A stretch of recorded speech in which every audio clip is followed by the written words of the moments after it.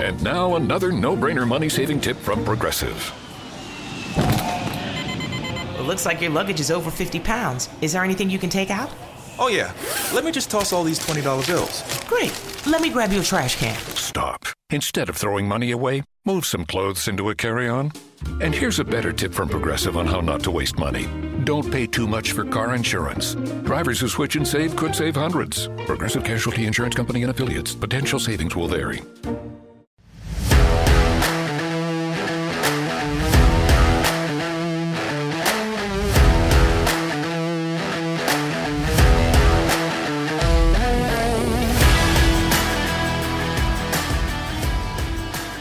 You've entered the Rock is Lit Vault. Welcome to the Rock is Lit Vault, where you can find outtakes from the regular episodes and extended episodes, as well as special features, behind-the-scenes peeks, and breaking news.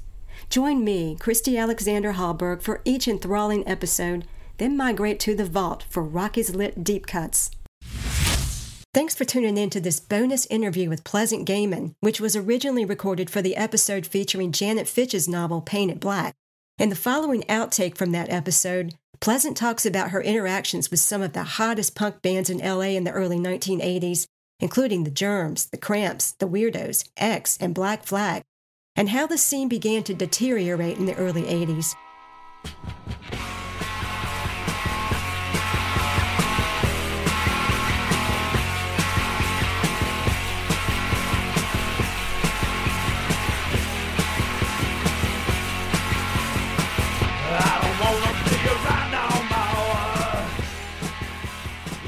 Well, I'm going to throw a few other band names at you that show up in Painted Black and get your impression. The Cramps, X, the Weirdos, Black Flag. Oh my God. Okay, so the Cramps, Kid Congo and I met them in New York. And Kid Congo was, he was my roommate at 909 and the Skysound. And we used to go back and forth to New York City on Greyhound buses to just live there for like 2 weeks to a month or more and see bands and stuff. And we heard about the Cramps from friends in New York. And then we met them the first time they came out here. And I just banged on their door at the Tropicana Motel and said, "You guys want to get drunk and go to thrift stores?" And of course they said yes. That was how I usually met everybody in those days. Oh, wow. Yeah. And then I, want to do an interview for my fanzine Lobotomy.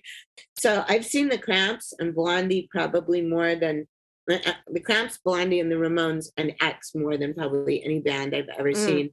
X, I saw their very first show. Nice. Which was in a big house in a living room on 6th Street. The Weirdos, the first time I saw them was when everyone from the punk scene went to Bomp Records because The Damned, who was the very first punk band from England to come to America, were playing at the Starwood for 2 nights. And so we all wanted to go to the in-store. So the whole entire LA punk scene went there. And the Weirdos walked in and I was floored by the way they looked. They were wearing like women's raincoats with like crazy 60s belts and chains and just felt like seriously like paper cups and shit, like safety pin to their outfits. I mean, oh gosh, they looked incredible. And I was like, "Who are you?" And they said they were the Weirdos. And they're like, "We're playing tonight at this place called the Orpheum Theater." And they were playing with the Nerves that, Peter Case was in. And then the opening band was the Zeros. From San Diego, and I said, "You want to have another band on the bill?" Because I was hanging out with the Germs, and they said, "Sure," because that was the way shit went down in those days. Yeah. So we went to prepare for the gig. Like we were in Chris Ashford's car, like the who put out the Germs record, and we went to my mom's house, and Chris was like 21 or maybe 22. He was old enough to buy booze. So we got wasted on cold duck. And I think there was some Quaaludes involved. And by the time we got there, we were so messed up. And the Germs they couldn't hardly play anyway. They hadn't even been rehearsing for that long. Maybe days as opposed to weeks. So they sounded like total garbage. Darby, who was Bobby Pinn at that point, pulled out a giant jar of Skippy peanut butter in homage to Iggy Pop, and that started going all over the stage. I mean, they got shut down immediately because it didn't even sound like industrial rock. It just sounded like a wall of noise. And this was like in a tiny black box theater. So that was their first gig, you know, and then they kept playing, and, you know, Darby went to the hospital a few times for like falling off balconies or like getting full of black on stage. I mean, who else did you mention?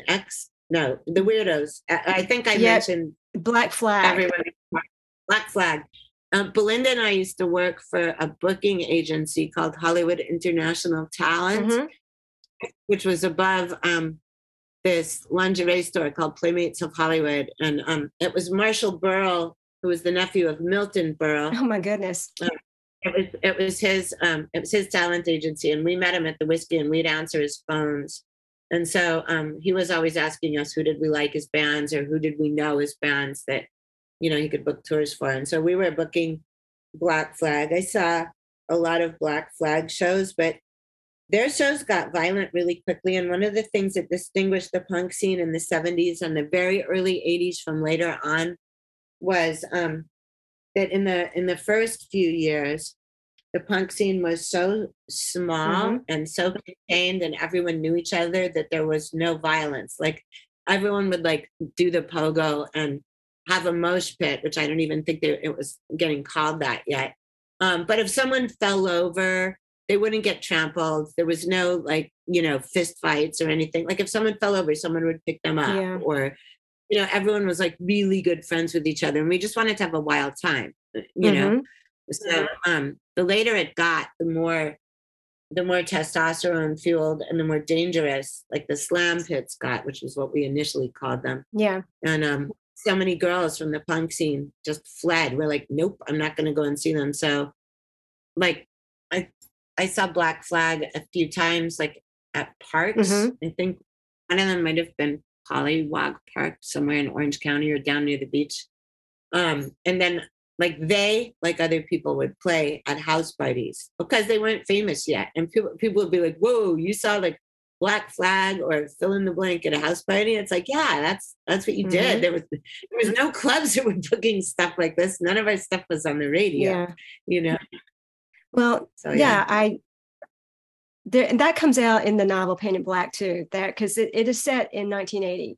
And there is a sense that there's a change afoot with the punk scene. The main character, Josie, there are sections where she's either in a club or thinking about going to a club and contemplating how skinheads were taking over the scene and things were turning ugly. So that sounds like what really was going on. That's exactly what was going on. And I mean, for us, for the, you know, for the original Hollywood and LA punks, that really ruined it. I mean, I'm sure it ruined it for people in other places too. But then there was, you know, as there started to be like more venues and more bands that would in just a few years be called quote, quote, alternative. There was also, you know, more non-conventional venues like country clubs or, you know, rec halls and stuff where you could see things, and the hardcore people, or the, you know, the violent jocks that had just suddenly discovered punk, didn't really know about those because they weren't as plugged in yet as we were. So there was still like a thriving scene. Yeah.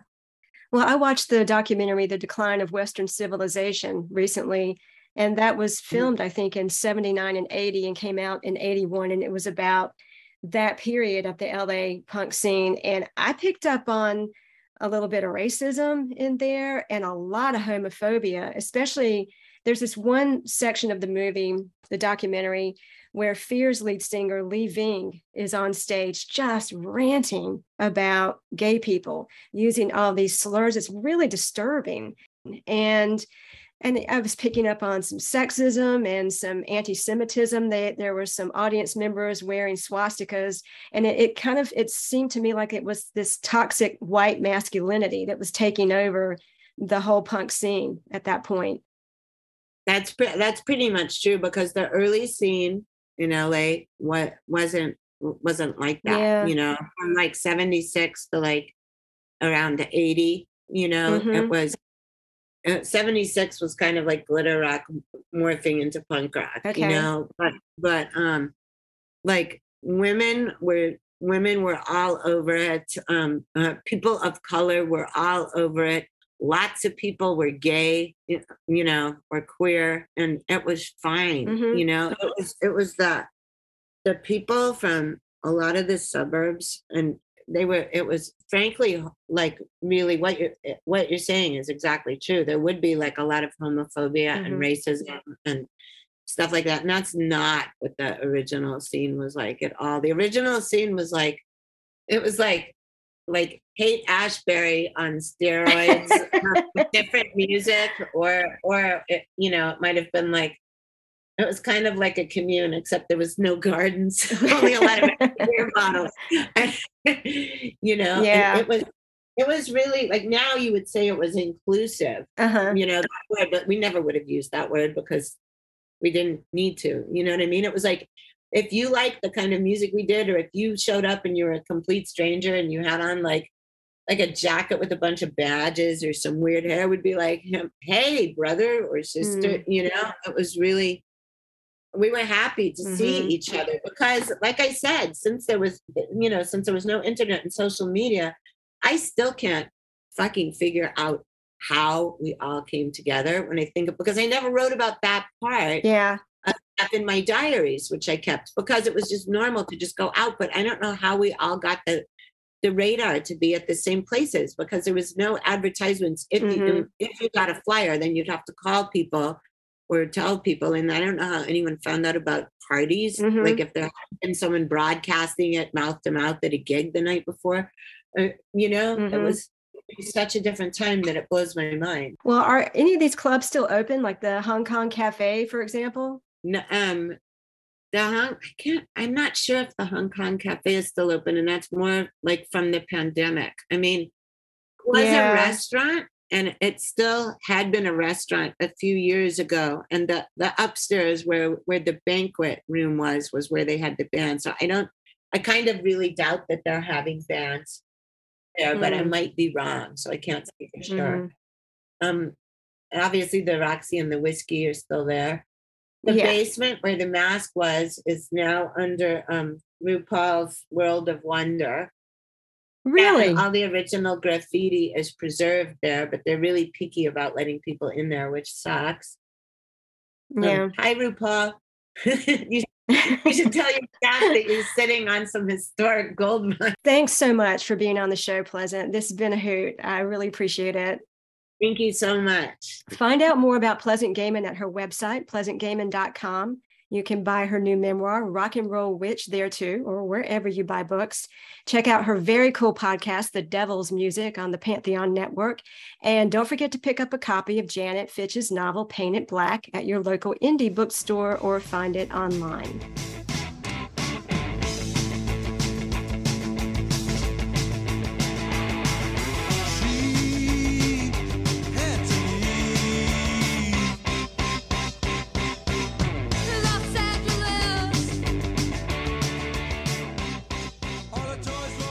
Thanks for hanging out in the Rock is Lit Vault. Check out more Rock is Lit episodes and be on the lookout for more bonus material here in the vault.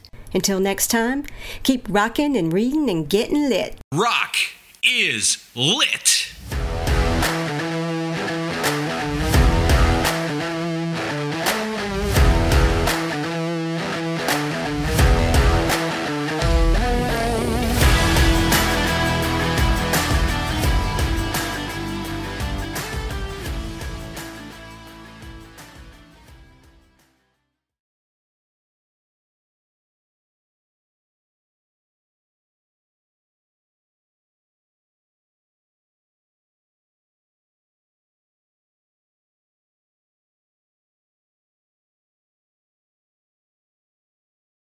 Unlock big savings during the Menards Bag Sale. Add style and security with Schlage lock sets. Menards carries over 50 styles of interior and exterior lock sets. And with Schlage's wide selection of smart locks and keyless entry locks, there's no more hiding keys under the doormat or losing track of copies. Save big money on Schlage lock sets. Plus, save 15% when you fit it in the bag. Now through January 14th, available in-store only at Menards. Save big money If you're looking to get a new car, you could really cut expenses by bundling your car and renter's insurance with Progressive. Sure, you love your old car, but you know it's not normal to give instructions on how to open the window. It should be self-explanatory, but it's not. And notice how when you're in other people's cars, you can feel cushion in the seats? That's pretty nice, right? No, it's just normal. So bundle your renter's and car insurance with Progressive and put the savings toward a new car. It's time. Progressive Casualty Insurance Company. Coverage provided and serviced by affiliates and third-party insurers. It's NFL draft season, and that means it's time to start thinking about fantasy football. FantasyPoints.com features industry-leading experts and prognosticators using proprietary hand-charted data to help you score more fantasy points. FantasyPoints.com is the place to go for whatever kind of fantasy football you play. Whether you play fantasy football, daily fantasy sports, or do a little bit of everything, Fantasy Points has the meticulously researched content to guide you to victory. And why wait for the fall? Fantasy Points also covers the new spring football league, the UFL. Join the guru, John Hansen, Scott Barrett, Joe Dolan, and other massive names in the fantasy football universe with an exclusive offer. Use code Pantheon for 15% off any Fantasy Points package, including the all-in package, with access to every article, tool, and data nugget that Fantasy Points has to offer. That's FantasyPoints.com and code Pantheon for 15% off at Fantasy Points. FantasyPoints.com, code Pantheon. Score more fantasy points.